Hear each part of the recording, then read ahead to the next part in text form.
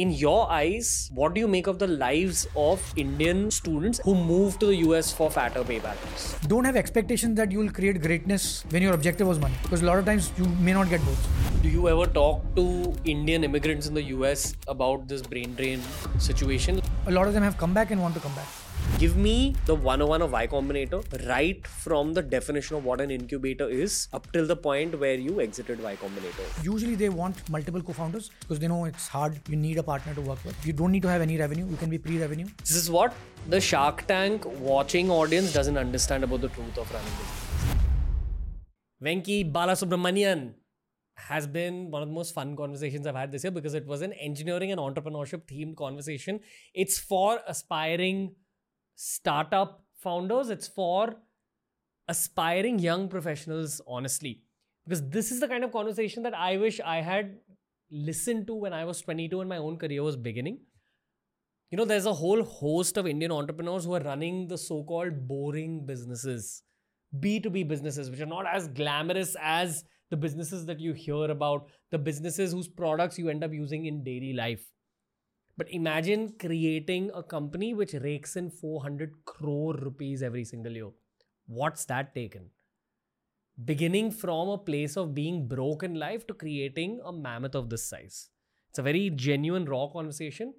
There's a lot of value within it. You're definitely going to find value if you're from the startup world, if you aspire to be in the startup world. But I hope that this podcast finds more listeners than just startup professionals. This is Venky B of Plivo on TRS.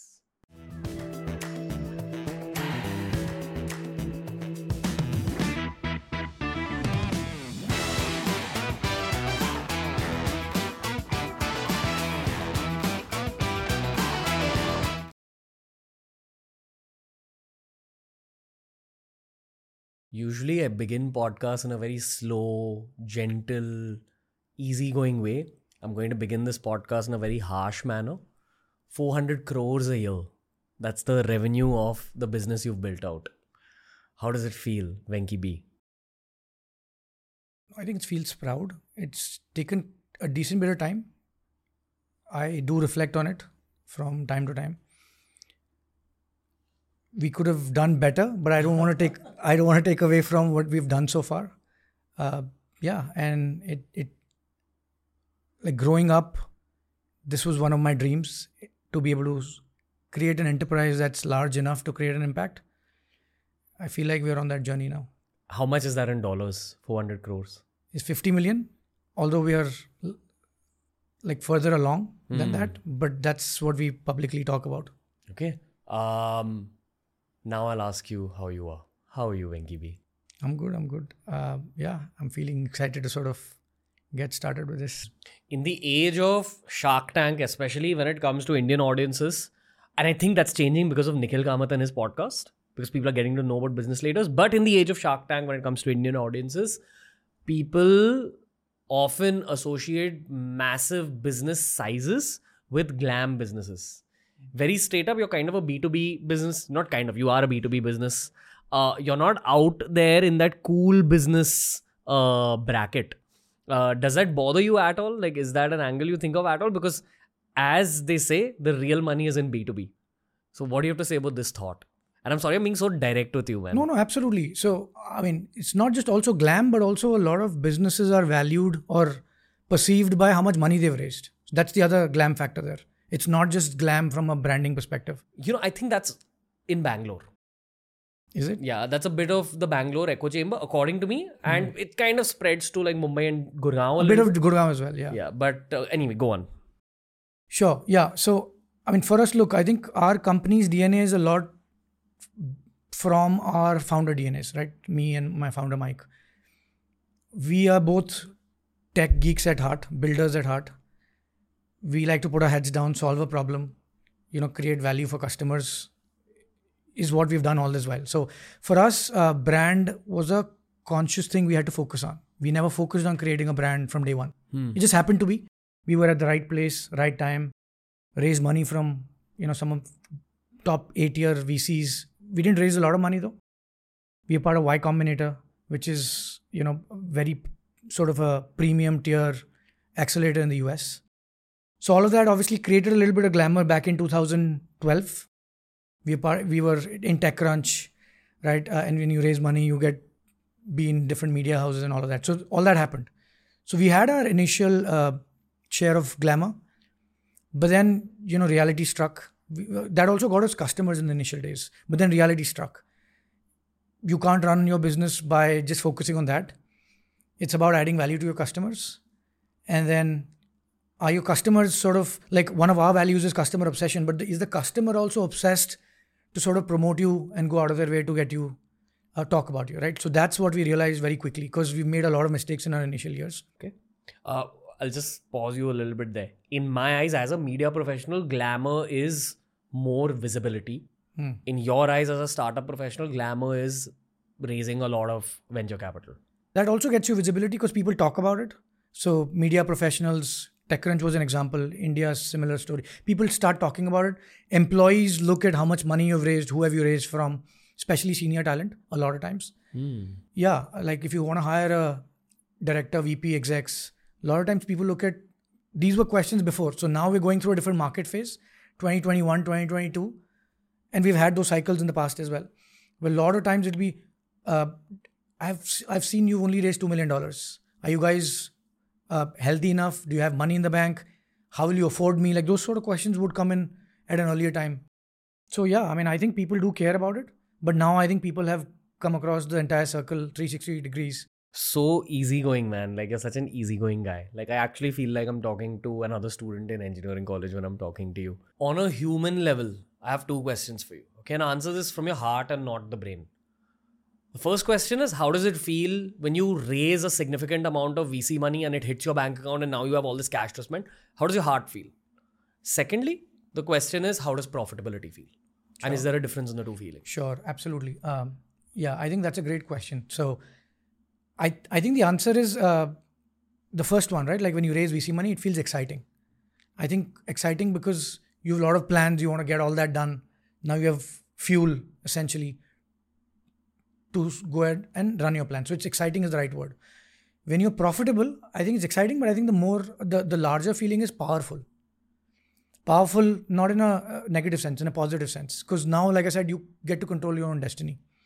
You know that whatever plans you're building, you continue to be profitable, even if it means I have to compromise on, let's say, my 2024 plans in terms of growth. And that's a discussion we have all day long in the last, 12 to 18 months with the market cycles, because we know buying from different companies is slowed down, right?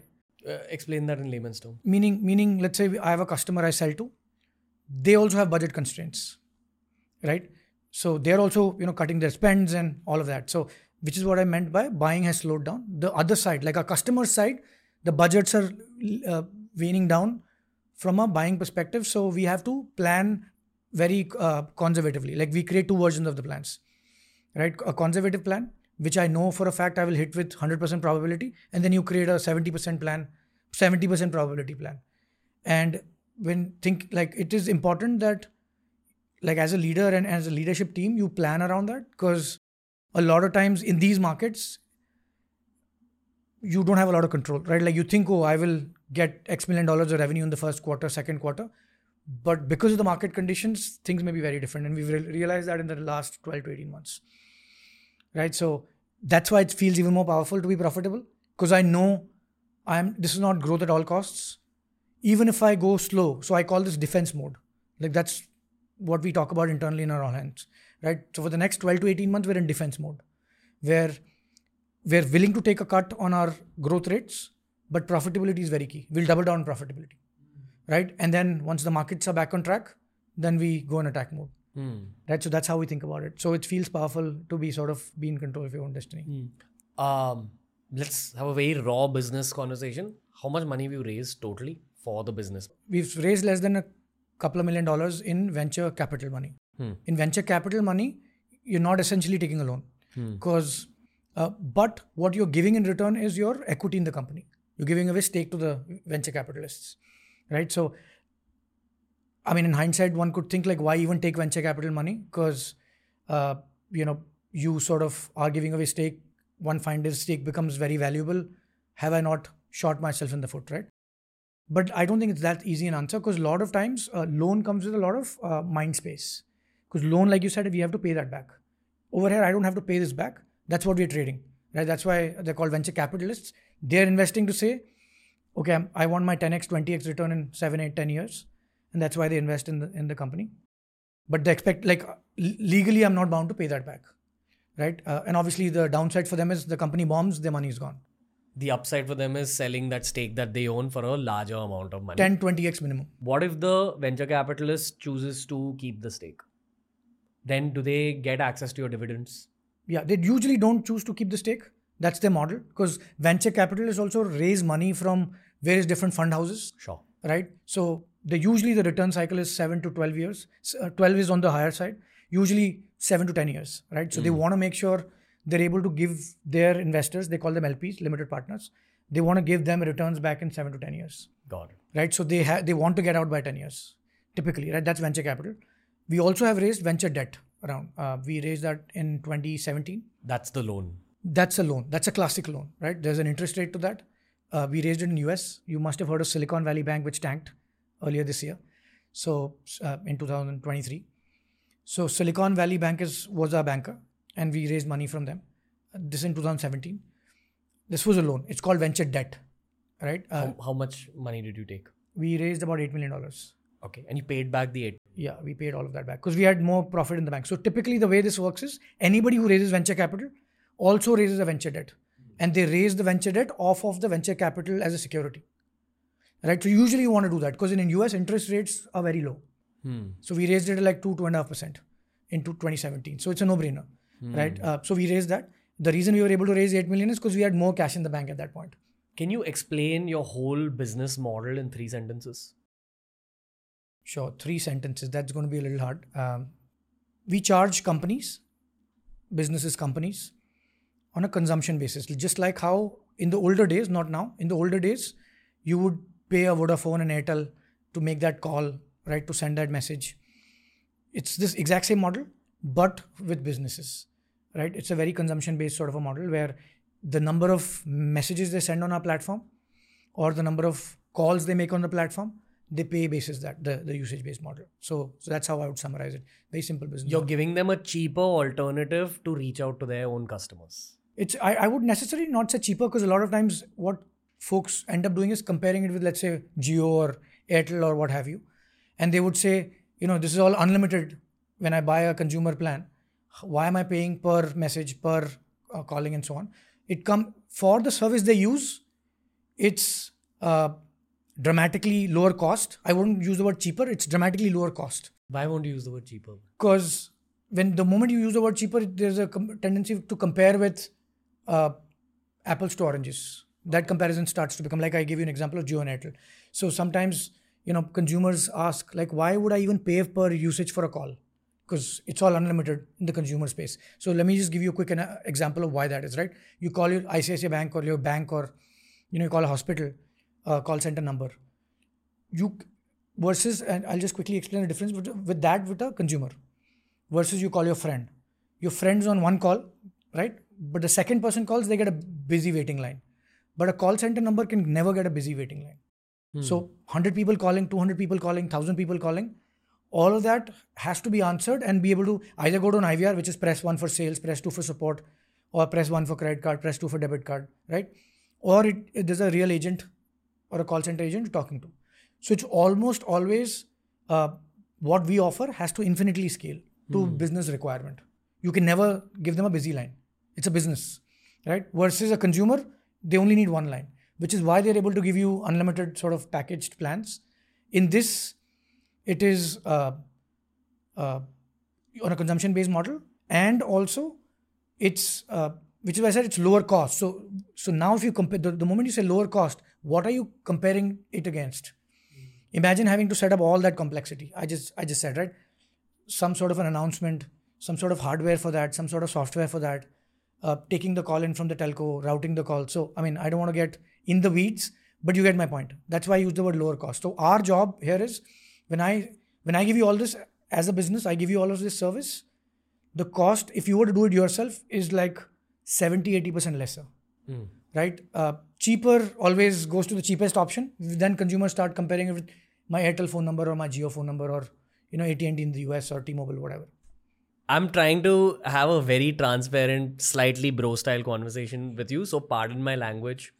But I know the mindset of all my friends in engineering college who went to America right after college. Neither you nor me are from an IIT or BITS or what have you. Sure. That range of engineering colleges. We're from that second rung or maybe the third rung. I don't know about your college. But I'm pretty sure you're also in like a similar boat to me. Yeah. My direct question to you is, how does a brown guy like yourself, who's gotten out of an Indian engineering college, pardon my language, have the think about growing a business of this size? Sure. Because I don't see that a lot with a lot of my friends who've gone to America, with everyone I know who's gone to America. Not a single person that I know of is consciously thinking of starting a business. Everyone just wants to have a comfortable work-life balance situation, have a comfortable salary, and have a lot of sex there. Sure. These are the brackets that they are enjoying about USA. There's a lot of stuff that they don't enjoy about America. I've not heard one of them talk about building a business. Or in fact, the first brown guy I know who started in a regular run-of-the-mill engineering college in India and then went there and built a massive global business. So let's talk about guts and let's talk about that early vision. And maybe let's also talk a little bit about your career path quickly so that people have context. Sure. Those are all loaded questions, so I'll go step by step. And you may have to sort of get me back to... The first question is, give a tiny answer on your career path. Sure. Yeah, so Plivo was actually not my first startup. My first startup was in 1999. It was ironically also into VoIP. It was Delhi to Mumbai free online calling. So that was my first startup. This was in the time of Alta Vista, Lycos, back in the day. I was 16 back then. So that was my first one. So I think with me, you also said like what led you to that. For me, I was very clear I wanted to do something on my own. I don't know why, but that's been within me like from childhood. You didn't go to America right after engineering college? No. You stayed here? Yeah. Okay. I mean, starting something in US was never the thought, right? It was just that I wanted to do something on my own. So that was my first business and that happened in India. Although my sponsors, like it was free calling. So somebody had to sponsor it. So the model was you had to listen to an ad before the call happened and then somebody would pay for that. So the sponsors was from US, right? There was a platform in the US that would pay for it. So that was my first startup. We made about 5 lakh rupees in the first startup, 1999. I was in 10th, 11th. You in your 10th standard you started your first? Yeah. Go on. Yeah, so that was the first one. My second one was, so my third year of college, we built a humanoid robot as a college project. And then I commercialized that into a company. It was called Robonance. 2004 was the robot and 2005 is when I graduated. And that's when I started a company around that. How come you didn't get into an IIT and all that? I, like everybody else, I think I prepared for IITs. I found it too theoretical. I was very disconnected very quickly. Like I love physics, math and chemistry. Chemistry not so much. Math and physics I love. Okay. But I can't sit and read books and answer questions. If it's practical is what gives me a kick. So, I've even done projects. So I had very strong fascination towards physics. So I built my first electromagnet in my 6th standard. Right. Nice. And like a EV car also the same time. My third one was a completely different one. This was a Momo fast food outlet, which later became a cloud kitchen. Called?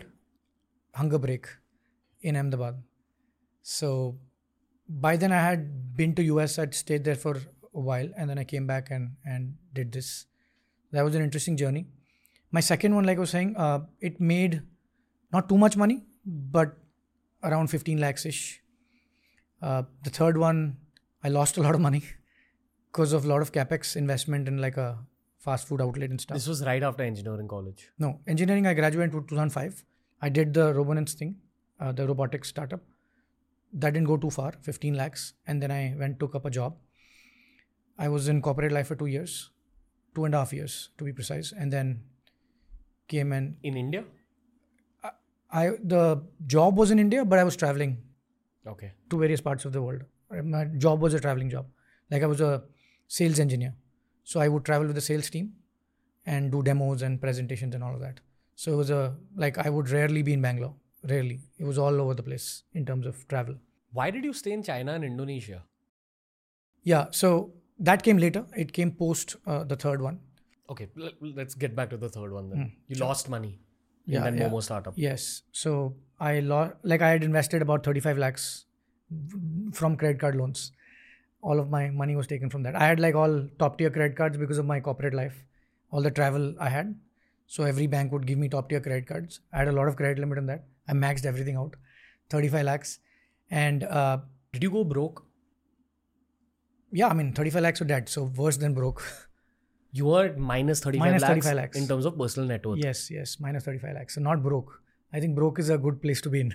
How did it feel being that broke? It is not easy, right? There were times where you had to literally take decisions on. So I was in Ahmedabad. It's very, very hot in Ahmedabad, 42, 43 degrees. So then literally decide am I going to spend that money on buying an AC, or do I invest that, 15, 20, 25,000 rupees on, doing something more for the fast food thing, right? So those kind of decisions had to be taken. So it's not easy. Then imagine sleeping under that heat. It was really hot, right? And I've not grown up in Ahmedabad, so I was not used to that heat. So yeah, it's not easy. And that's when you realize. So before that, 2 years of corporate life, I was a spendthrift. I still am a spendthrift. I was a spendthrift. I'd spent a lot of money on buying these, premium brand shoes and gadgets and designer watches. I was a watch buff. I don't wear watches anymore. I was a watch buff. So spent a lot of money in all of this. And that's when you realize, what do I do with all this stuff now? That's not going to help me pay off my loans. So I went through that phase. You sold off all that stuff? Yeah, at very cheap cost, because you had to get money somehow. Right? Damn, dude. Yeah. So that was I had a Wacker and Constantin watch, and that was insanely expensive, and I sold it at 80% lower prices. Financially speaking, how was your childhood? I come from a very middle class family. So both my parents were working, both mom and dad. And so I've seen a very typical regular middle class lifestyle where, lights are on 5 o'clock in the morning in the house and lights are only off by 10:30, 11 at night. So it's consciously, subconsciously, I came from that mindset that you have to work hard in life to make it. Right. And I think my parents are my role model in that. So a lot of this philosophy around, how hard do you work? How many hours do you work? All that. I don't even think about it. It's not even a question in my head, because that's how I've seen my parents work. And if they had not done that, I wouldn't be privileged enough to, be where I am, because they set the foundation for us as a family. Okay. I often tell some of my younger teammates that even with all this podcast, this glamour, these clothes, etc., somewhere on the inside, I'm still a fitness trainer, because that was my first job. And I feel worried about even spending 1,000 or 2,000 rupees, even at this stage. And I think it's a very important trait to have in order to go long term in anything that you're doing. Would you agree? You need to be a little bit of a miser, or that middle class kid in you needs to be alive. I use the word frugality, right? So yeah, same here. Which is also probably the reason it manifests itself as prioritizing profitability in the business that you build. First, please earn money, because we know the value of having very little money. Yeah. I think even today, right? Sometimes I have to remind myself, stop negotiating. I also have that, Delhi wala in me, where anywhere I go, I negotiate. So I have to remind myself, what are you doing? Why are you negotiating with this guy, right? So, but yeah, I think frugality is very, very important. It's even in the company, the way we run things, everything is we think from that mindset. Meaning, if this was my personal money, how would I deal with it? And then your middle class mentality comes in. Mike's also from the similar sort of background. So both of us align very well from that perspective. Probably why Asians do well on a global stage. Asians in general. Yeah, I don't want to generalize it. Right? You've seen another side of it yeah, also. Rich kid families are very different. In India, Asians, Chinese rich kids are super spoiled. Right? A Singaporean rich kids coming from a Chinese background. Right? There are a lot of movies around in Netflix as well. those super ultra rich kid families. So I think it depends on your upbringing, your value system. I think some of those things built early in life are difficult to change over time. Some people do. For me, like I said, money was never important. I think money is needed. It's important enough so that you don't have to think about it. But beyond that, it doesn't give you a kick anymore. So you're broke, you're at minus 35 lakh rupees. How did you go to zero from minus 35 lakhs? Yeah, I mean, I just quit and got a job because I don't think I was enjoying it. I think that was the main reason I quit. It's a very Momo, like a fast food or cloud kitchen, a very operational business. Like if you don't show up, if you don't sell X number of momos every single day, you don't make money. In fact, I think the most enjoyable time of that, like at that point, was me building a robotic machine to build or to create momos or whatever, to make momos, I think is the right word, to make momos. That was my most enjoyable thing. So I quickly realized, like while I wanted to start a restaurant at some point back in the day, my heart was at tech. That was very clear then. So I said, okay, let me go back to tech again, finish off my loans, and then we'll figure out where to go from there. This is in your 20s. Yeah. I was 24 when I did the Momo thing. So I went back to corporate life. I joined this company called Huawei. And and Huawei gave me a lot of exposure. I was there with Huawei for 3 years. You went to China? Yeah. Stayed in China? Yeah. I was in China for a year. And I was in Brazil for a year with Huawei. And Indonesia. Indonesia I had visited, traveled for work in my previous stint. But I was in Indonesia for almost 6 to 9 months. In your phase in China, you realized how much importance is given to work, longer work hours, extreme hustle mentality. The Chinese go to war for the sake of their work. Yeah. Downside is possibly mental health issues, kind of boxed thinking, which you see often with Chinese people all over the world. Yeah. Is there anything you'd like to add about China? No, I think that summarizes that pretty well in terms of what is required to be done. And then also I think the mentality that China at that time, when I joined Huawei, 2008, China wasn't what it is today. Like China is almost practically a superpower today, right? After US.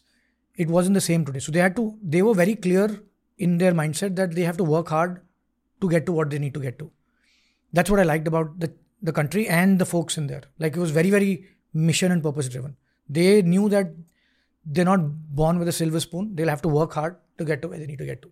And that was my learning, right? Wartime mentality, I learned that from there. But also I think this mindset that like we'll have to work extra hard to get to where we need to, because otherwise other countries will take over. So that call it fire, call it Virat Kohli mentality. Yeah. I mean, you have to work extra hard to get to where you need to. You can't be comfortable saying, oh, we are just take it for granted, saying, oh, anyways, we're going to be the manufacturing hub of the world, so we don't need to do anything and we'll just make it. I think this is what Indians need to understand about the Chinese, that it's a country full of different caliber Virat Kohlis in terms of mentality. That's what they're boxed into. Sure. At least this is what I've heard generally. Yeah, I've seen less of creative side there, more of execution side there. They're very good at execution. They will out-execute you. Like if you're competing with the Chinese, you can count on the fact that they will out-execute you. What is out-execute? Meaning? Just put in more hours. More hours, do it better than you. Like the actual execution, right? Do it better than you in terms of execution. Like for example, manufacturing, that's why it's called a manufacturing hub or the capital of the world, right? Because there is focus on precision and making sure, like even Apple manufactures in China. Let's go one layer deep. Why are they able to execute better? One is the number of hours. Second is sincerity and dedication.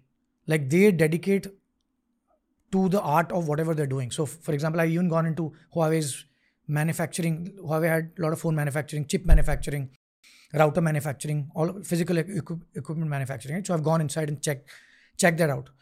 And what you see there is like the people are not wondering when is my lunch break, right? When is my tea break? When is my next break? What have you, right? There's no time for gossip, chit chat, nothing. There's no South Delhi ki Lavanya. Yeah, you could just say that. Or any part of the country for that matter, right? Like there's none of that. When they're working, they're just working, right? And that to me is like fascinating. So they're not even bothered about who's coming watching us. Like we would go as visitors, walking around the manufacturing setup. Nobody cares. You're doing your job, I'm doing mine. They're focused on their thing and they do it like a religion. Okay, maybe the answer that I was looking for is what's in the education system that's making them this way. Because everyone goes through the education system. I think the whole country is literate. I would not say a lot of these folks are like, engineer educated sort of levels. I At don't least think 12th so. standard. Yeah. Most folks are, but tier 2, tier 3 maybe not. Oh, really? Yeah. There are a lot of poor places in China also. But then, okay, at least tier 1, which is possibly driving the growth of the country. Sure. What's going so correct in the education system that we don't have? Because even we have tier 1 populations here which are pretty capable, but there's something that we're f***ing up compared to them. That's a good question. I mean, I have not thought about it from that perspective, but I think one of the things is in India, I think especially India, I mean, I can compare it with India, and I maybe will come back to US and talk about US a bit as well. I think in India, we have this tendency, and this can be controversial. Say it. Yeah, we have this tendency to sort of overthink and over-question everything. Right? Like we don't trust the process. In China, that's not the case. They trust the process. That's what I've seen. I think that's the major difference between Indian culture and Chinese culture. They believe in doing. Yeah, let's do it and let's not keep questioning everything. Let's not keep second guessing. Am I going to get this output? Like in Hindi, there's this quote, right? Karma nevade karasya ma phale chukadashan. Same thing, that they have that same mindset. Let me do my part the most. Let me not worry about the result and the outcome. Okay, one layer deep. Maybe it's because in India we fear shame as an emotion. Shame or failure? I mean, shame as an outcome of failure. That's what I was going for. Like, it basically boils down to gossip culture in India, that what do people say with, and it is a thing. The social pressure from failures. I think that's how I would, I mean, even I had that when I was doing my Momo thing. I wasn't too sure if I should tell everybody because I'm doing a Momo thing after being an engineer and I was a computer science grad. So with that background, I also had that during that time. So probably this overthinking, which is the problem for India, is an outcome of the fear of shame. Possible. Like I felt that during my times when I was doing my Momo thing. I would not go and tell everybody at that point. And maybe in China, failure is not looked down upon as much. They don't worry about the outcome so much. So even if there is failure or success, they don't worry about the outcome. Have I put in my 100% to the best of my abilities? That's the focus. That is a clear cultural difference. In terms of macro strategy, like the leaders at the top, I am assuming they would be cut from the same cloth. Yeah. But is anything different in Chinese leaders versus Indian leaders? I think the wartime mentality is for sure. Like they're not worried about taking on the big shots in the market. Like if you're not a market leader, they're not worried about taking on somebody larger, right? So that underdog mindset is a very different mindset as from leadership perspective. You got to be aware that you are an underdog, which means you don't have all the luxuries of what a larger competitor has. They may have more employees, they may have more money, they have a bigger brand, they have more customers. In spite of not having all of that, how do you go compete with them? And be prepared to get your backside kicked, right? So that I've seen for sure in leadership there. I'm not saying we don't have that in India. There are good leaders who are doing that in India now, especially the new set of folks. But I think it's a more like there's a larger set of leaders I've seen in China who come with that mindset. Bigger Possible, yeah. I mean, I'm just thinking of a different phrasing. Either that or not too worried about. Again, I mean, I think they're not too worried about like, what if I am not able to get to my outcome? Like, I think Elon says it very well, right? I think Joe Rogan or Lex Friedman was asking this question in one of his podcasts. Like, what's your plan B or plan C if plan A doesn't work? And he says, I don't think like that, right? Like for me, like once I decide something needs to be done, it needs to be done, right? Till death. I think that's the mindset there in China. Versus, what do you see in Bangalore or Mumbai or Gurgaon? I think too many people have plan Bs and plan Cs. Too many plan Bs and plan Cs. And then always second guessing your outcome. Oh, like time boxing it. And we are also taught from this culturally, from childhood, cut your losses, have a timeline, right? Move on. And in a lot of cases, that's not a bad thing. But I also feel like from my own experiences in life, would I have done better if I was always not second guessing myself? I absolutely think so. Now, and that's one thing I sort of exhibit or try to work on a day-to-day basis at Plivo, right? Not second guessing all the time. What's life like in China? Just daily life. It's a lot of work, obviously, long work life. hours. Yeah. Like long work hours. Life. I mean, I'm a tea, connoisseur. So I love the China culture in terms of tea and health, and there's a lot of natural stuff, natural eating. They don't overcook food. So from that perspective, yes. And then from work perspective, very focused. Come in, put in your hours. If get your work done, and then go home and I mean, enjoy or not enjoy is questionable. Yeah, this is what I want to know. Because I feel like career growth is an outcome of what you do in your free time as well. So what do Chinese people do in their free time?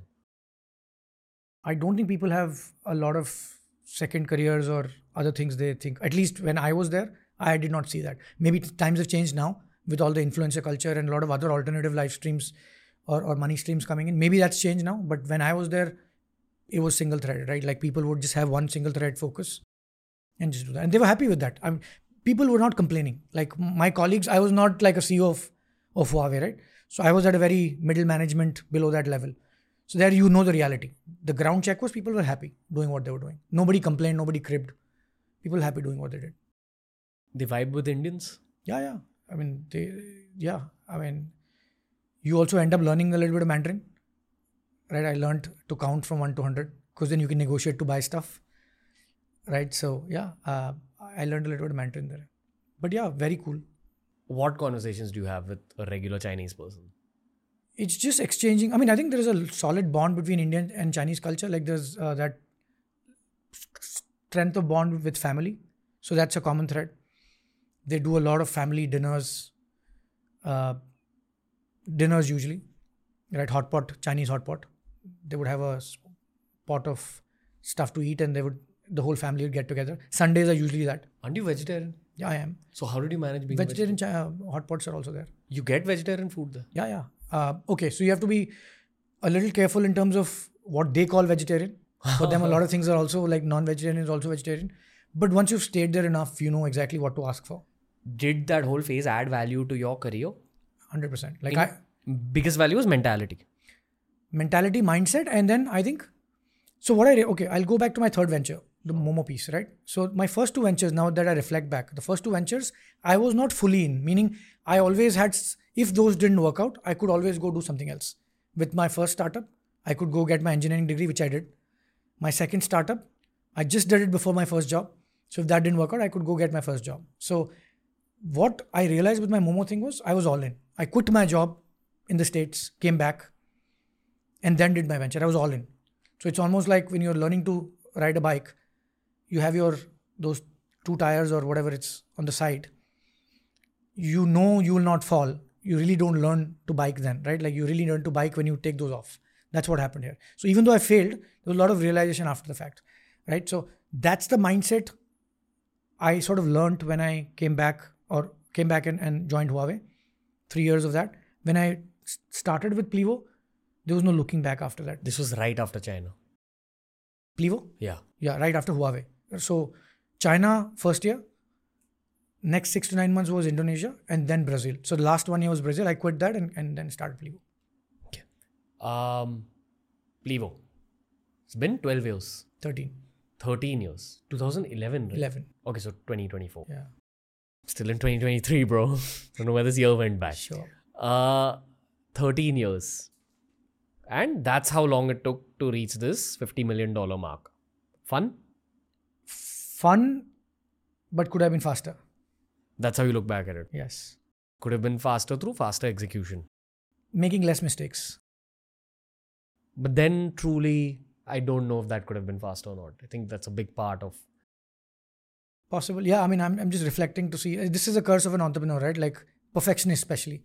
You always want things to be better. In hindsight 2020. So you always look back and say, I could have done these things better. You always look at your work as a piece of shit. Yeah, absolutely. No matter how good it is. Yeah, I'm like my biggest critic. I think that's what it takes. Agree. I've seen founders who truly criticize their work, and I always value the founders who criticize their work. Just how I look at life. Yeah, and my co-founder Mike, he's the same, right? We're both Virgos in Western astrology. So we're like perfectionists. So we are our biggest critics. How did you find a white co-founder? We found, we met each other online. just like how you have Facebook, Instagram, social networks, there's a developer social network called GitHub. So we met on GitHub, looking at each other's code. 7 months in. For the first 7 months, we didn't even meet. He was in France, I was in the States. We met for the first time in Chicago, 7 months in, right? So, like you said, I lucked out in terms of, or both of us lucked out, finding each other's alignment to be in the right direction, and also our values to be very similar, right? Like hard work, ethical, coming from a background where frugality matters. So all those things aligned very, very well. He's also an immigrant family. Yeah, he was in France before that, so he immigrated to US also. Yes, absolutely. French guy. French. Okay. Right. So yeah, I mean, when we met, it was very clear that there's a very strong alignment in terms of being able to trust each other. I think that's the number one thing that's worked for us. In fact, Y Combinator, Paul Graham, who's the founder of Y Combinator, used to tell us when we were part of Y Combinator back in 2012 that 50% in most startups just shut down in the first 2-3 years because of founder issues. And we were very lucky that, like everything else you can solve, founder issues are very difficult to solve. So we were at least lucky on that part. Right when I graduated from engineering college, I was working as a fitness trainer to make money. Wanted to launch a startup. That was the plan. Beer by SS was not the plan. Didn't know ABCs about running a startup. And a friend of mine told me that go and search for how to start a startup. It's a series of Stanford lectures about basically startup 101. Yeah. Watched it in 2015, right around the time I graduated. I didn't even know how much it'll help me over the next 8 years of my life, starting all these things. I've even applied it on the YouTube channel in multiple ways. It was basically run by Y Combinator and Paul Graham. At least Paul Graham has given the first 2-3 lectures, if I'm not mistaken, if I remember it right. And I used to watch that series while taking notes, which is what kind of pisses me off nowadays about a lot of people who say that they want to get into a business career but are not ready to self-educate. Actually, I don't know how the times have evolved now, but I used to see that a lot around me. No one would actually watch that series. I remember the series having very, very few views. I think times have changed now. Sure. People are just more pumped about business. I've always wanted to ask someone this, and I've had people whose companies have been a part of Y Combinator earlier, but I didn't think that the audiences were ready for this kind of a question, which is why you meet me at the right point in my own timeline. Give me the 101 of Y Combinator, right from the definition of what an incubator is up till the point where you exited Y Combinator. Give me everything about Y Combinator. Tell me about Paul Graham. Tell me about everything that young entrepreneurs, especially Indian entrepreneurs, need to know about what YC is. Sure. Yeah. So Paul Graham has his fame from his own startup Via Web, which he sold to Yahoo in 1994, 1995. That's how he became popular, and then started writing a lot of essays. So he's popular, very popular for his essays. So a lot of first-time entrepreneurs or want-to-be entrepreneurs would read his essays, and he talks about things that he goes deep in length in terms of writing those essays. So he has an essay for pretty much anything you can think about. Okay, things we would think about and say like, I wish somebody could tell me or educate me on. So that's how he became popular, and then obviously they decided to do Y Combinator with a couple of other partners and his wife Jessica Livingston. So Y Combinator does not like to refer itself as an incubator. They call themselves an accelerator. So and there's a difference, right? They're saying, I'm not here to incubate you. I'm here to accelerate you. Meaning, if you can get to X dollars in revenue by yourself, if you come do a YC program, which is 3 to 4 months, can I accelerate your revenue by 4x, 5x? Right? If I can't, I wouldn't select you in the first place. If we think we can, is when we get you on board. Right? So the program works. It's changed a lot. We were part of 2012 batch. We were 80 companies in one batch for a period of 3-4 months. Now I think it's 200, 250 companies in each batch. Has the quality of YC companies reduced? I am biased, so I would say yes. Really? Yeah, I'm biased. Why are you biased? Because I look at my batch of companies. We had some great companies in our batch: Zapier, Instacart, Coinbase. All of these are my batchmates, right? In 2012. Give me the 101 in terms of how do you apply. So I'm assuming the basic requirement is that your company has to have made some money. No, it's not. No. You just need to have usually they want multiple co-founders. They do select people with in a single co-founder mode, but usually multiple co-founders because they know it's hard. You need a partner to work with. You don't need to have any revenue. You can be pre-revenue. But then how is it an accelerator if you're pre-revenue? So they usually want you to have a prototype done. So Y Combinator was not created for sales guys back in the day. They wanted technical co-founders who could write code and build a product. Back in the day. Now I think they've changed over time. Airbnb and all of that, they've seen success there. They were not technical. So they've changed that mindset now. But earlier, that's what the thought process was. So they typically want something running. Even if it's no revenue, they want a prototype or a product or what have you to be able to gauge you. And they want to see the velocity, right? And then acceleration is on in terms of could be revenue, could be customer adoption, could be getting you to market. Like they could accelerate any of those pieces. So they don't judge you just based on the money that you've made. Absolutely not. Go on. Like in our batch, I think we were maybe a couple, like the only or maybe the 2 or 3 startups in our batch who had revenue. Nobody else had revenue. Like Coinbase, right? Brian Armstrong. I mean, I still remember there's a funny story. I'll probably talk about the anecdote. It's funny and ironical also. He just started Coinbase. Nobody knew what Bitcoin is back in the day, 2012. And he didn't have anything. He was a single solo co-founder. He was an exception. And he was distributing Bitcoin to everybody to sign up for his product and try it. How much Bitcoin? He gave us, I think, 1,000 Bitcoins to sign up for the product, and we didn't. So that's the ironical story back in the day. You turned down 1,000 Bitcoins. I mean, we didn't turn down. We just didn't sign up. So we didn't get it. Right? So who knew Bitcoin is going to be what it is today? Back in the day, it was not even a concept. It was a R&D thing. So yeah, so that's an example of how early it is. Like, I think they also took a long shot at it. I don't think, in hindsight, like anybody thought Coinbase would be what it is today, as an example. So those are the kind of bets YC was willing to take then.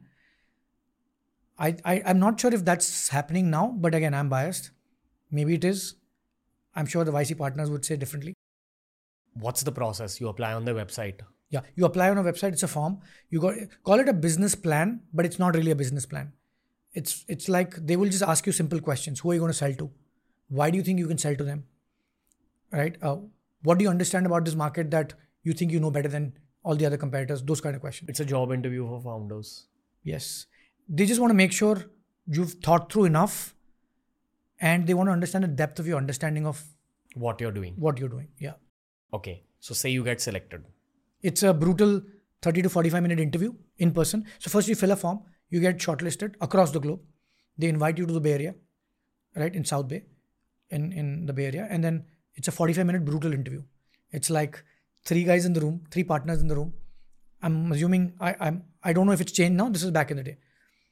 And then they go, right? Like there are a lot of questions coming from all directions to be able to sort of answer those questions.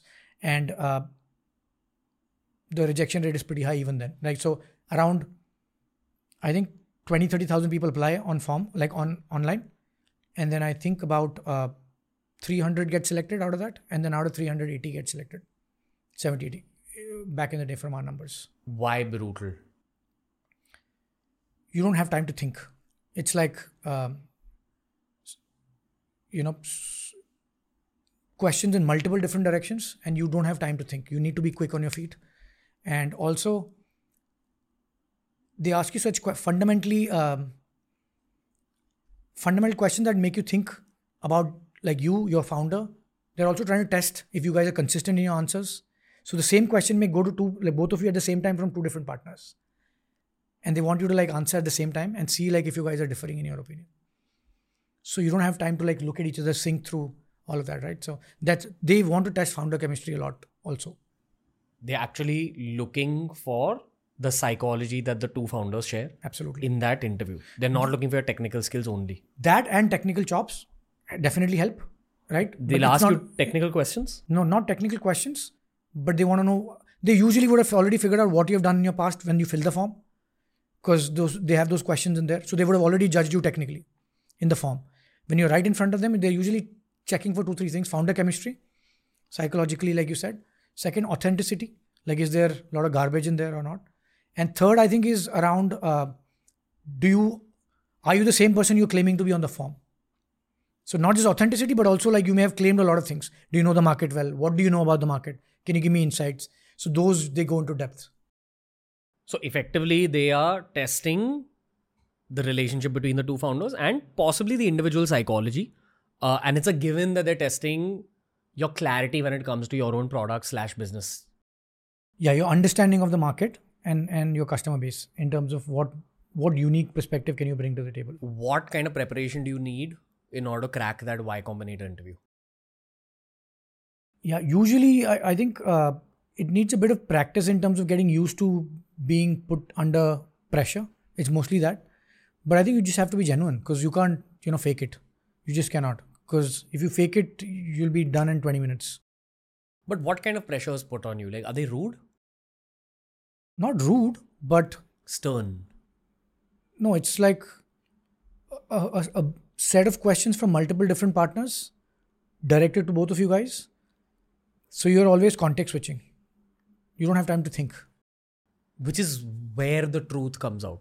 And Exactly. They're trying to get to the Exactly. truth. So that's what I'm saying. If you're trying to fake it, you'll not last more than 15-20 minutes. You said out of 300 companies, only 80 get shortlisted. So my question is, what happens to those 220? What's gone wrong? One of these factors goes wrong, I'm assuming. Mostly, yeah. So they like the application and then, something breaks down there. They see that, the relationship is kind of...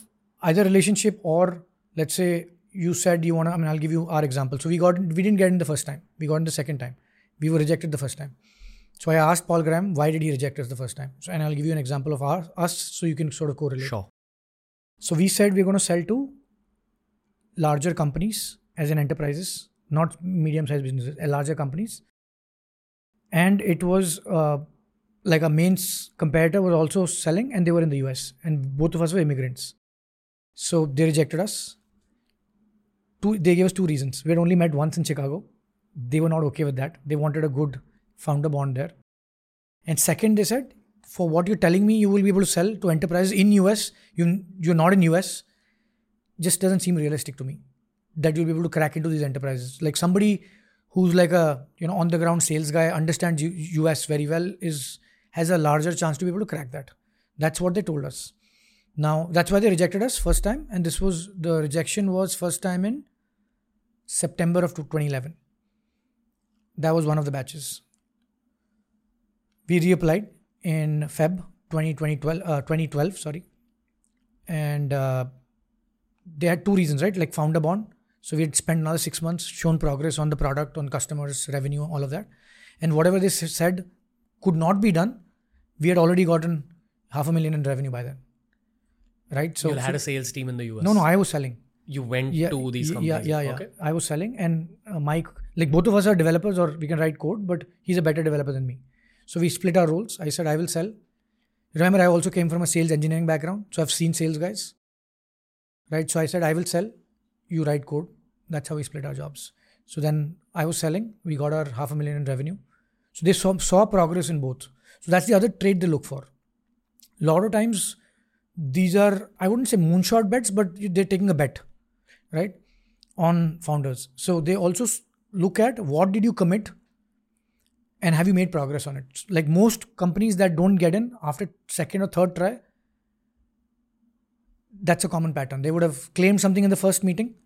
Even at the third attempt, they have not gotten to what they claimed in the first one. If you've already raised money from a VC, be it Indian or global, can you still apply? It wouldn't make sense because the valuation that YC is asking for is quite steep. So the VC may not be okay with that.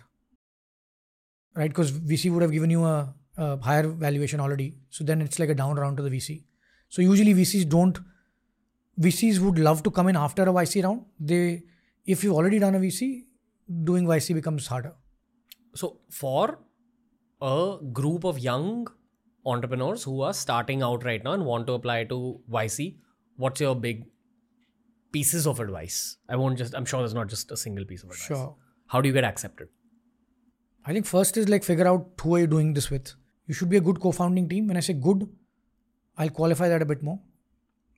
You get more points if you knew each other since college, because that's where most of the best relationships form. Okay, so that puts you in a strong light right there. Be clear on what your roles are and explain that in the application. If you both are developers, great. If one is a developer, one is a business person, that's good too. If both are business people, you need to be able to justify how are you guys going to be able to build a product. Because most times YC companies that apply to YC are tech companies, right? There's a good portion of tech there. And if you don't have a tech co-founder, most times it becomes very hard. There are exceptions to this rule. Airbnb was an exception. They did not have a developer. But I think then you're sort of reliant on somebody who's non-founding to come and build the tech for you.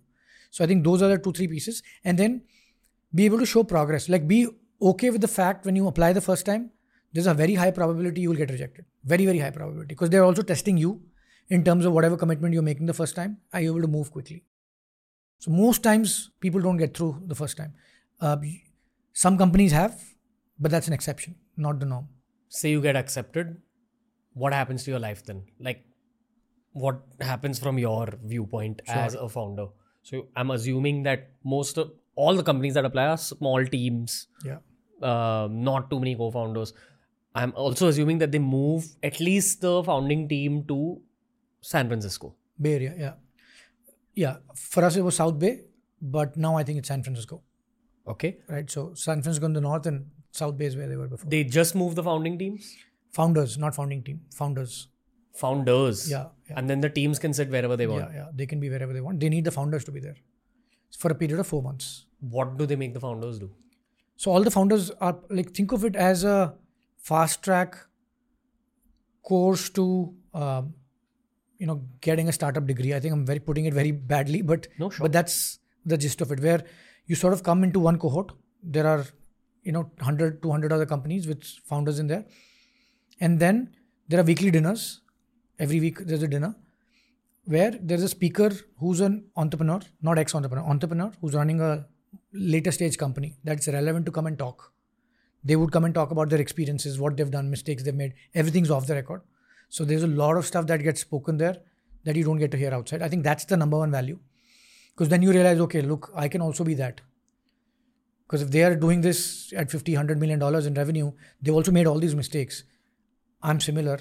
I'm not different. So if they can do this, I can also do this. So that's the belief they set. And what these entrepreneurs talk about is varied. It could be founder relationships, raising money, selling. It could be anything related to the startup ecosystem. That, and then also like all the mistakes they've made. Okay. They're very, very open. Like that's why I'm saying it's off the record.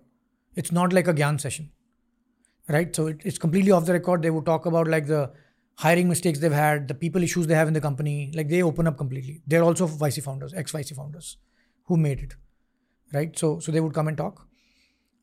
And I think that, I feel like reflecting back, I think that's what sets the belief that like if they can do it, I can also do it. The core value that's added by YC to a startup that chooses to work with them is the environment that it's providing with all those other founders, as well as all these external entrepreneurs that are brought in.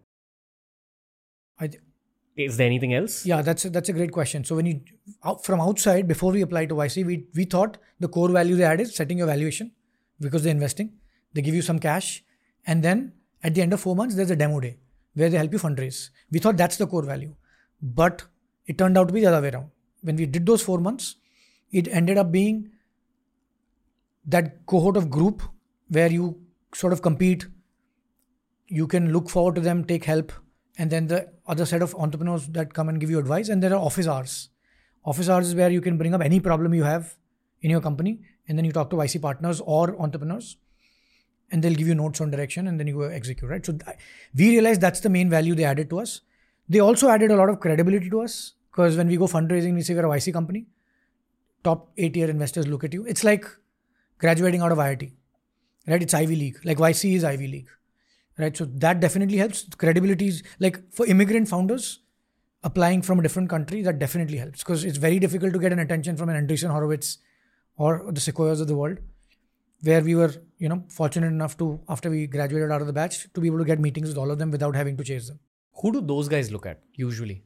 Those meaning? The VCs. Yeah, so I mean, they definitely look at YC as one of their pockets to invest because there are a lot of good companies that come out of YC. And they also look at, depending on their investment philosophy, Series B, Series C, Series D, different stages of companies. A lot of times it's also like ex-founders, people who are doing like second startups or third startups. That's where, look, VC investment is all about 3 things, right? One, can it give me, it's a bet. So what is the probability of this bet succeeding? That's number one. Second, is this the right team that is executing on this problem? And then in terms of, is the market large enough? That's what they're looking at. Like, are you talking about American VCs or VCs all over the world? I think this framework should apply to most VCs across the world. There's also FOMO in the VC world. But keeping FOMO aside, this is typically how the thesis is. These three pieces, right? And then there's obviously a lot of co-investing. Or this VC is invested, I need to be in the round and all of that. That happens. But primarily it's that. Have you ever raised money in India? No. You have friends who've raised money in India? Yeah, a lot of friends. And what do they say about Indian VCs versus American VCs? Without naming anybody and naming any VCs, I think there's a lot of the original risk-taking thesis is missing yet. There's a lot of have I seen this pattern before sort of investing that has happened in India? I think that will change over time when it's like a phase, right? So between Silicon Valley and India, if you look at it, over time, Valley also has gone through the same pattern, and India is going through that, where the first phase is VCs invest, create an ecosystem, they get the returns out with exits or IPOs or what have you. Once that's happened is where original thesis investment will start coming, because they're riskier bets. So for that to happen, they should have shown their results before to the LPs.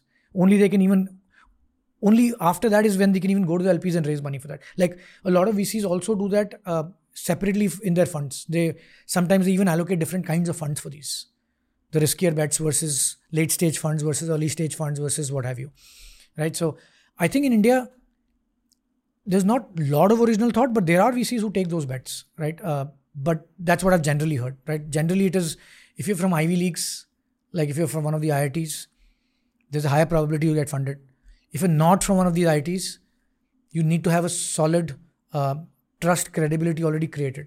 So either YC or ex-founder who sold a company before, some track record. And I don't think that's wrong. If I were a VC, I would do the same thing, because it's about like making sure you pick the highest probability of success. So that's what's happening in India, is what I've heard from at least my friends. Are they happy with the experience working with Indian VCs? It's subjective. I don't think it's a yes or no answer. That's why I took time to think about it, right? I think it's subjective. Are they happy? Possibly. Could there be more value added? Yes. The narrative with a lot of my friends from the startup world is that if you're trying to raise money, ideally raise from global VCs, not Indian VCs. That's also because of the valuation piece that comes in. A lot of times when you only do Indian VCs, you get lowballed in terms of the valuation. Versus if it's globally, you at least have a competitive foot, and then you let the best VCs figure itself out. Okay, let's talk from a very practical perspective for a young founding team or young founders in general. You've built out an idea and perhaps you've built out a prototype. Sure. Okay, at this point, if you want to approach a VC for seed funding, is that the right way to think according to you? I don't think so. So I think for seed, you should not go to VCs. For seed funding, usually you want to do, if you have a network, find if you can do a friends and family, people who don't mind investing, or figure out how to get money from angels. Because the moment you go to VCs, now, okay, this is also changing. I think in the next 5 years, it will become vastly different. A lot of VCs also have now seed stage portfolios, as in like a fund allocated for seed stages. But I'm not sure if, and this is my own experience in the Valley also, I don't know if VCs are still, like while they have a portfolio allocated, they still operate in the mindset of what is required at a seed stage. It's very different. As an angel, you have to be very hands-on. Just investing money is not enough. A lot of times, first-time founders need a lot of other help that YC provides, for example. Right? So if you basically need mentoring rather than just the money. A lot of it, right? Not just mentoring. It can't be just gyan. You need expertise also for somebody to come in and like be able to deep dive with you, right? Get their hands dirty and give you like first-hand data-driven advice. Right? That requires either an ex-entrepreneur or an angel who's run and done some of these things and so on, right? VCs don't have that much bandwidth. Especially if they allocate, let's say, 250K or a 500K number to you. They just don't have the bandwidth for it, because their returns are going to come from a large 20, 30, $40 million investment. So they're going to allocate their time there. So the game is very different, right? So my suggestion is, basis my experience, seed stage is better to be angel focused. If you can find friends and families, even better. Or if you can just make a little money from day one, even better. Yeah. And unrealistic. Yeah. No, it is getting harder now to sort of be in that mode, but nothing like it, if that can be done. Bootstrapping is the way to go if possible. If you can make that work, nothing like it. Because then you don't have to give away stock early stage with seed. Right? So nothing works like that, but it comes at a cost. And the cost is the pace at which you move. Because one could argue that is giving money, like taking in money and giving away stock so early, is that valuable?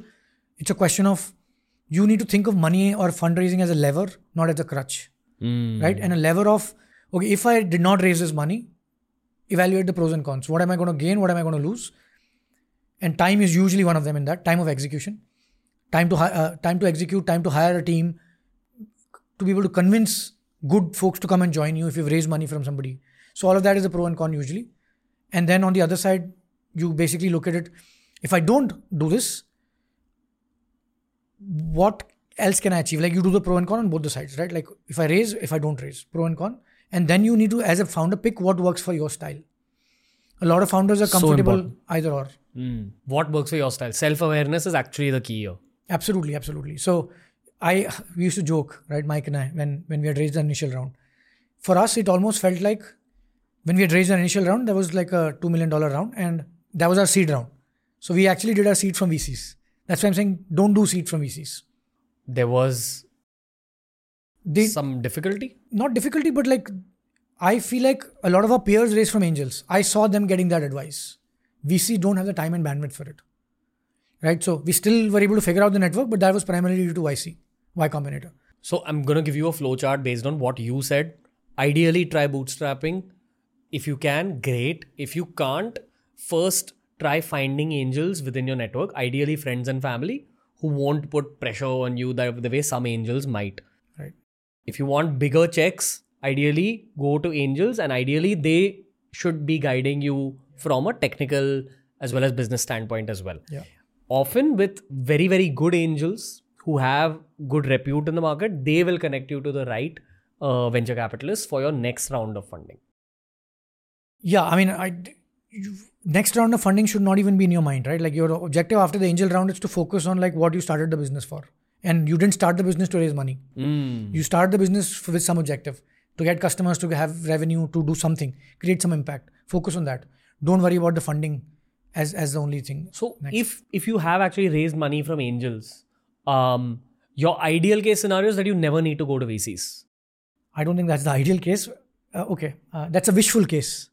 Right? Not an ideal case. Because practically speaking, a lot of times you will have to go to VCs. Why? Like I'll take our example, right? Sure. So we've not raised post our seed round. So I think I'm sort of qualified to speak for that. We debate internally, Mike and I. I mean, I was giving that example of the joke we used to make. When we raised that 2 million round, for us, it felt like we've been put on top of a tiger, and the tiger is running at a super quick, fast pace. If I try to get down, the tiger will eat me. What does that mean? You mean like... Meaning now I'm on the VC bandwagon, right? So I'm looking forward to certain milestones and metrics, and that's all I'm focusing on. Because when VCs give you that much money... The clock is started. They've set goals for you as well. Also time, right? You remember, like I said, 7 to 10 years is their milestone. So clock is started. Their clock is started. They want to figure out, can they come in the next round if you're successful? And then like in X number of years, they want to give a return to their LPs. So you are on top of tiger, which is running very fast. And on a human level, the individual work equation with your VC then kind of becomes like them being your boss in some ways. You're not them being your boss. Usually your boss is your board. For a CEO, the boss is the board, right? Because and I'm assuming a lot of these VCs would be on the board, but it's the entire board that you are accountable to, as like they're your boss. The board can fire a CEO, right? So CEO reports to the board, right? So that's how I would think. The VC in exchange for the money, they'll get equity and some seats on the board. Usually, depending on the stage, which is why I said don't take VC money at seed stage, because at seed stage you want flexibility to be able to later choose who comes in the board and not. There's one more nuance there. If a VC invests in your seed round and does not lead your Series A, for example, that's a signaling issue. What I mean by that is, let's say X investor put in money, $1 million in your seed round, but they say when you start raising your fundraising for Series A, and they don't commit to be the lead investor, a lot of other VCs will start questioning, why is that investor not leading the round? because they have all the access to data. So it'll become a signaling issue. Right? So that's another thing to keep in mind. And VCs talk to each other. 100%. Everybody talks to each other. Everyone talks to each other. This is something you learn as a raw truth of life as life moves forward. Yeah, absolutely. So even in the dating game. It's similar, right? Because look, at the end of the day, for them, we are a deal. But for them, they are the ecosystem. So they have to talk to each other. Because a lot of them also co-invest. They're bros, basically. Yeah, it's part of their business. We're putting our money here. Hey guys, why don't you guys join us here? Yeah. Or, you know what? We're not going to be a part of the next round. Hey, why are you not going to be a part of the next round? Yeah. Well, I have access to some data. Okay, then I'm going to back out too. Yeah, that happens. That's what you're saying. Yeah, and then there's FOMO also. I'm doing the entire round. So the other person will come in and say like, I want to do 120%. Right? So there's FOMO also that happens. How do you go into a room full of VCs and then play a good game? Or let me rephrase that. You know what I meant. Yeah. You understood my question. Trying to phrase that better. While fundraising, initial fundraising? Yeah, while trying to fundraise, how do you ensure that you win in that room? Yeah.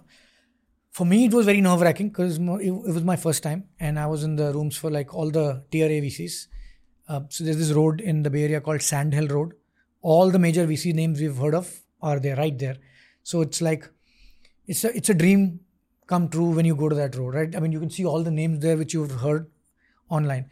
We don't have anything like that in India here. So that's what I did, and it's very nerve-wracking. Go from office to office with these big names in there. But I think at least my learning was, even if you're seed fundraising, be prepared. Like have a strong deck. Whatever like YC prepares you with, who are you selling to? What is your skill set? What are you going to sell towards? Why now? Why you? All of that, I think you need to tell a very strong story around. Is there a blueprint of a strong deck? I think there are CEOs who have put out blueprints for Series A, B, C online.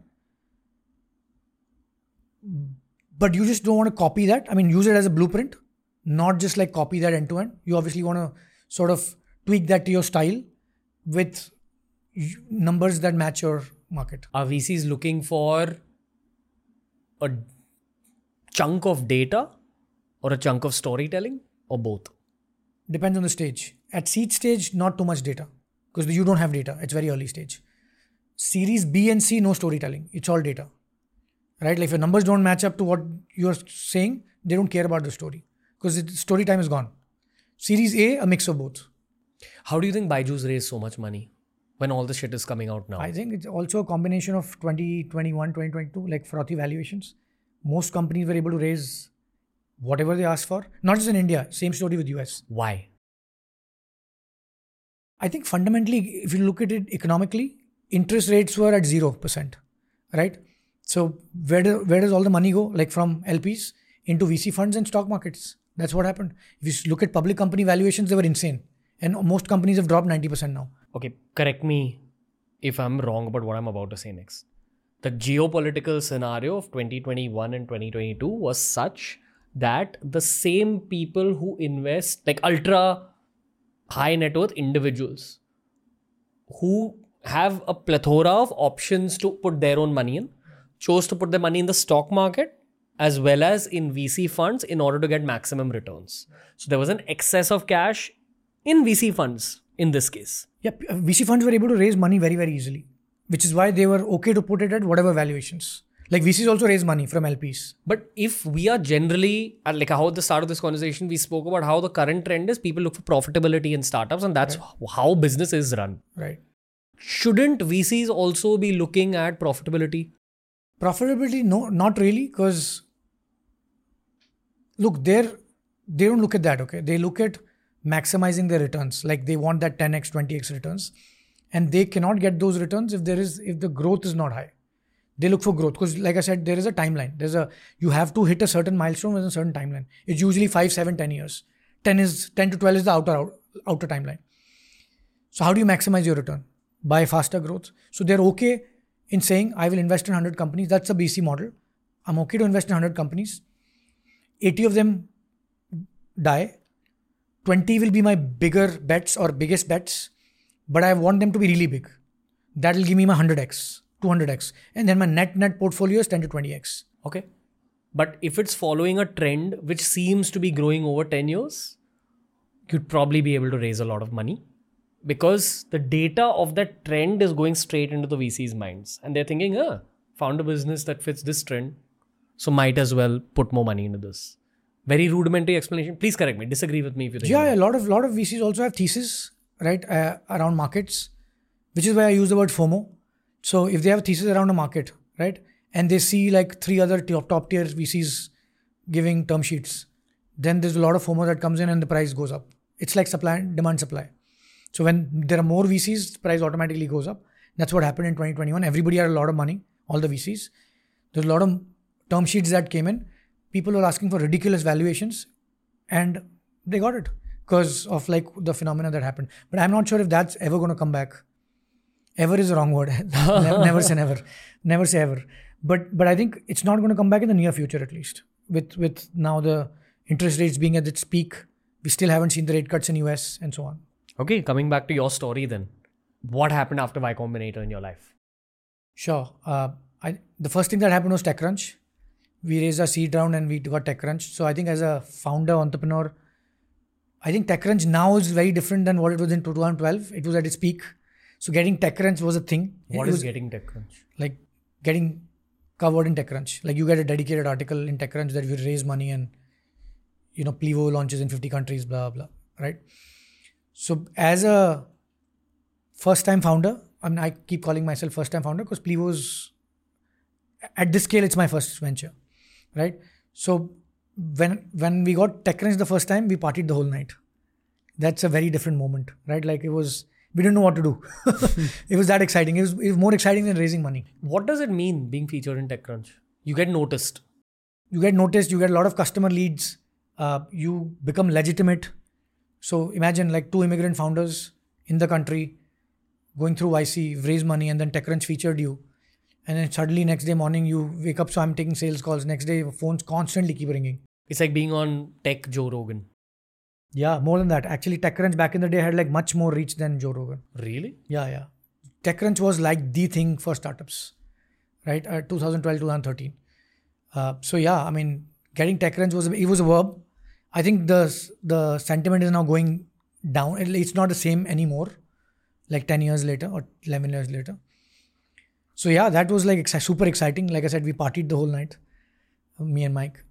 We didn't know what to do, right? We were like, okay, we have to get to work tomorrow. But it was like crazy that day. And like I said, it was a dream moment, right? One of the moments I remember, like highs of all of that. And then next day reality kicked in. The good thing was for the next 4, 5, 6 months, we got a lot of incoming leads because of the article, right? And then reality kicked in. Tons of issues on the platform, customers complaining, support tickets, bugs. And that's when you realize, look, all that, whatever happened is not the business. Not the business. Like the business is something else. Those are just, sort of brushes in a different, or colors in a different brush tone. But the primary lane is what you need to focus on. Don't get distracted. Because that's when reality kicked in and like customers would yell at us and tell us like something's not working or something's gone wrong or what have you. They don't care. Are you tech crunched or have you raised so much money? None of that matters. Correct me if I'm wrong, but I feel like, at least in my life, I've noticed that the biggest dreams that you dreamt about when you were in college or right out of college happen during the busiest phases of your life. And you're too busy to truly enjoy that dream completely. At least I've noticed this in my own journey. Like something huge happens and I'm so busy that I can't even pay attention to it. Yeah. And then a week or 2 weeks later, I'm just sitting with one of my co-founders and then we talk. We're like, oh, that happened. No, that's a good thought. For us, it was definitely that moment, right, where we couldn't take a week off to enjoy. And also, I think, like I said, it was a grounding moment that like, in hindsight, all this, I can say all of this, like, is that something we should have even aspired to, like getting TechCrunch? Because the reality is business is on a different lane. But, as first-time founders, you do have some of these aspirations, like raising your first $1 million, getting your first customer, getting your first $1 million in revenue. Getting TechCrunch was one of them back in the day. I'm assuming now it's influencers, right? Like being covered in an influencer channel and so on and so forth. I think there are different... I don't know because I'm in the... Sure. Yeah, I think some of that is what I feel like what people think. But that's learning. So that happened. Would you say your phase post TechCrunch and YC has been kind of just the run of the mill, running a business, facing problems, gradually scaling? Yeah, absolutely. I mean, I wouldn't call it run of the mill. It's like a sine wave, higher highs and lower lows, right? So the sine wave just keeps sort of exponentially growing.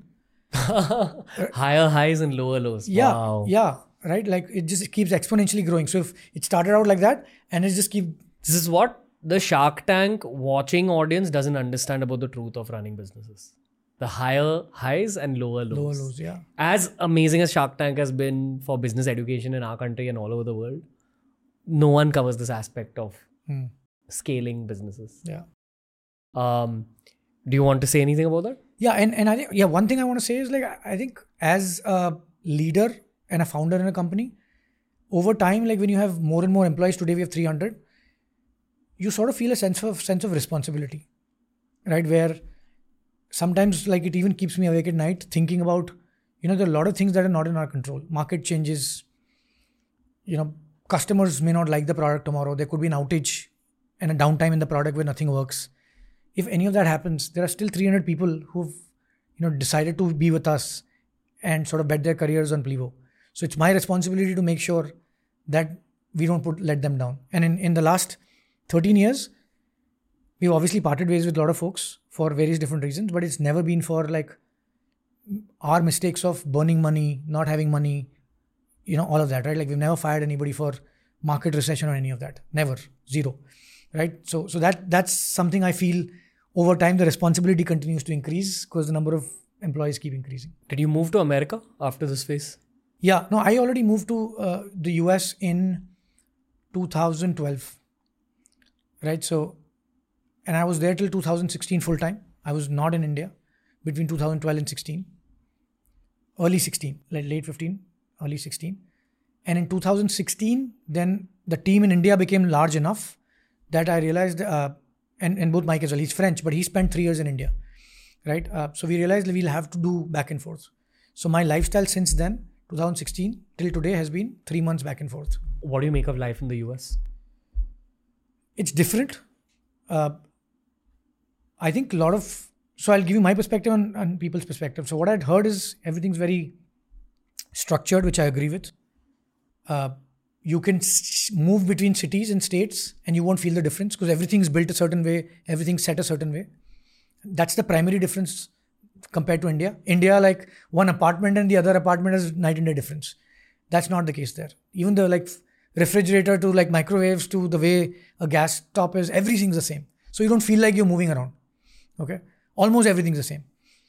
I think that's one major difference. US has given a lot to us. So I want to be fair.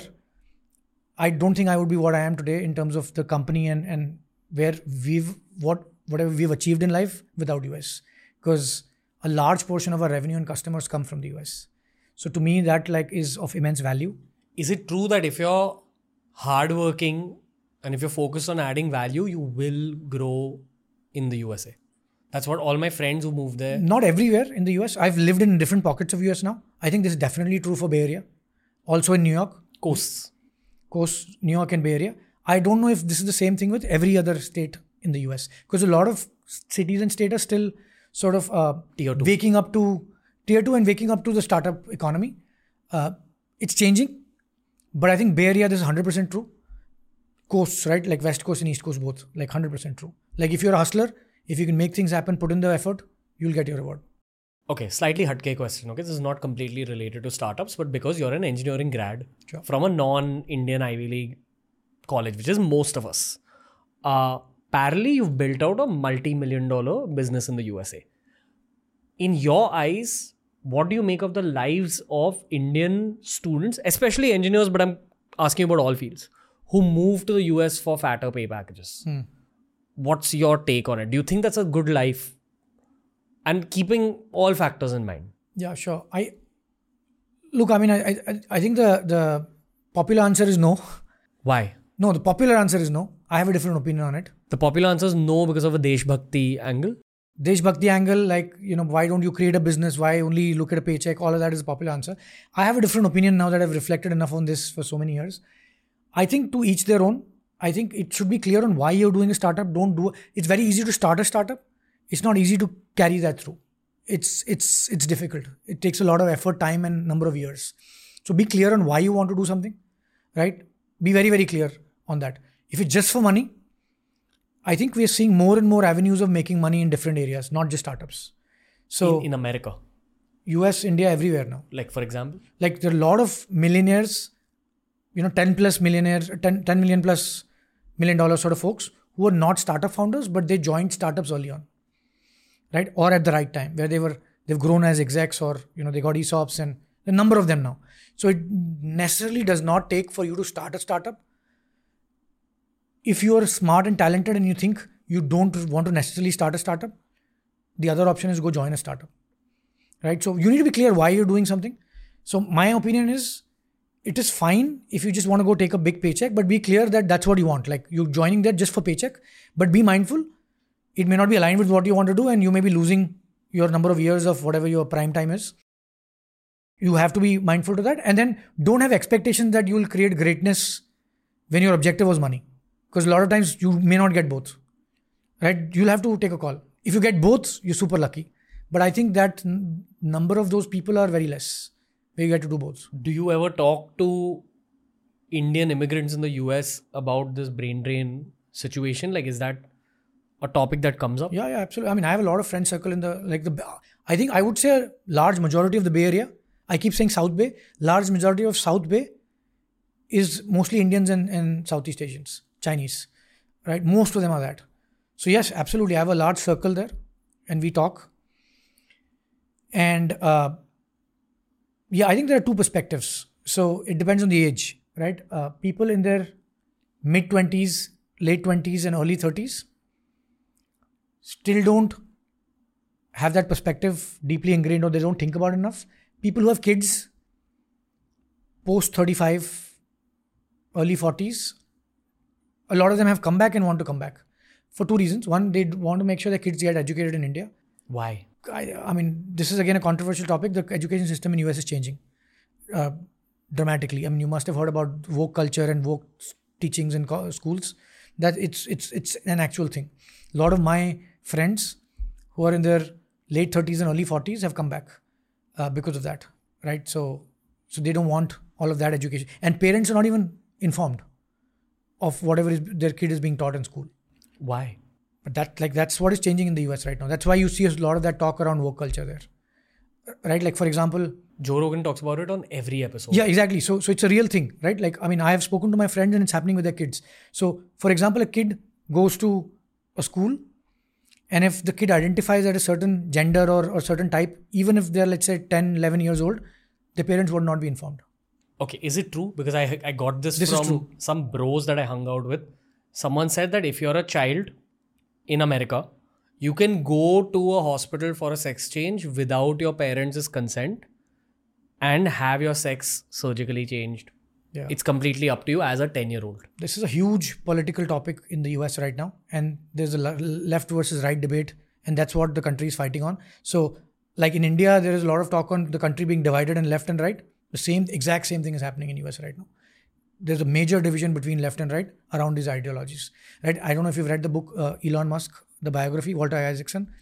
He openly sort of shares in that book that his daughter changed her sex, and that's why he moved from California to Austin, and that's why he's against the woke agenda, right? So if it can happen with Elon Musk, you can only imagine what is going to be with like regular people. I have a lot of American friends, and I have friends from lots of different countries thanks to my job, which entails that I travel a lot. The one thing that I've noticed about most Americans I meet, not all, and I am generalizing here, but most of the Americans I meet, is that they're very hesitant while talking. You know, they'll say something in the middle of the sentence, they'll apologize and say, no, I didn't mean it that way, I meant like that. And this I've seen so much, where I sometimes make the American person sit down and say, listen, just talk openly, chill, I'm not judging you, I won't get offended by anything you say. And then they open up a little bit. That makes me think of what some conversations have become in America, where people get offended easily through just conversation. Yeah, I don't think it's just America though. I think it's happening in India also. India also, there is a huge polarized bias on left versus right. People like the Gen Z especially gets offended like that, right?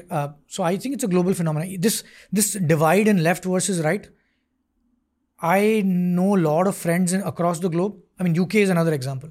Europe, this is happening right now, right, as we speak.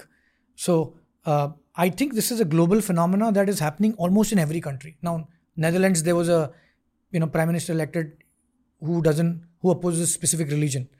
With him coming in power, same thing has happened there now. So I think every, and then the Israel-Palestine thing has brought up so many, sort of, it's like a Pandora's box that has been opened, right? Which is, I think this phenomenon is happening in every country now, where because of this divide and, polarized sort of thought process, people are scared to speak up or speak their mind. Because once you see the money that you left this country for, you realize that maybe that's not the answer. No, once that, and I think, 2-3 things have changed, right? Like 10 years ago versus now. One, the pay divide was very large in US and India 10 years ago. Not the case anymore. You can make, maybe not the number to number, it's different, but you can save as much or more money in India now than in US. Oh, really? Yeah. Indian salaries have gone up big time. Plus, the cost of living in America is a lot. So exactly. Even if the salaries are extremely inflated, yes. you are also spending that much money to survive in the US. Absolutely. And that's where I'm saying, like, you're saving. I didn't use the word make, dollar to dollar, but you save more or similar amounts of money in India. So people have realized that and they're okay with that. I've always believed that a college student should usually take advice from a professional under the age of 40. It's what I did when I was in college, and that was the right way to go. Probably when I was graduating, I would have taken advice from someone who's 10 years older than myself. And that was the good advice that I got versus the advice I got from relatives who are 20, 30 years older than me, who gave me a lot of wrong advice, which I understand now because I saw what happened in my own career. The one advice I give to a lot of the engineering grads in the US who are thinking about the next stage, I actually talked to them about possibly moving to Dubai or Saudi Arabia. These are the two countries that are coming up. And I've gone to Australia, seen how life in that country is, and it's spectacular. I also believe that there's opportunities in these three countries. I'm not promoting Australia tourism or Saudi tourism or Dubai tourism here, but I want to know what you think of these three options, because when I was graduating, I think the only options were America, and some people used to think of UK, Europe. But now people, I think, actively think about UAE, Saudi, Australia, these places. Yeah, I don't have a perspective on Australia. I have not spent time there. So I don't have a perspective on Australia. I think I would still rate India higher than Dubai. Right? I have a lot of friends, in fact, some of my relatives as well in Dubai. I tell them to come back to India. Right? So I would rate India much more higher than Dubai. Because I think Dubai still doesn't have that same level of exposure and scale. It does not. India has that exposure and scale. Especially if you are in tech. Now I'm being biased. No, sure. Especially if you're in tech, India is the place to be. Exposure and scale. In tech is what I mean. What does that actually mean? Like look at the amount of VC funding that is going in startups. Dubai doesn't even come close to India, right? Like US, China, and India. I mean, India is number 3. So you want to be at the right place at the right time to be able to capture the upside. It's like buying a stock. You don't buy the stock when it's on the top, right?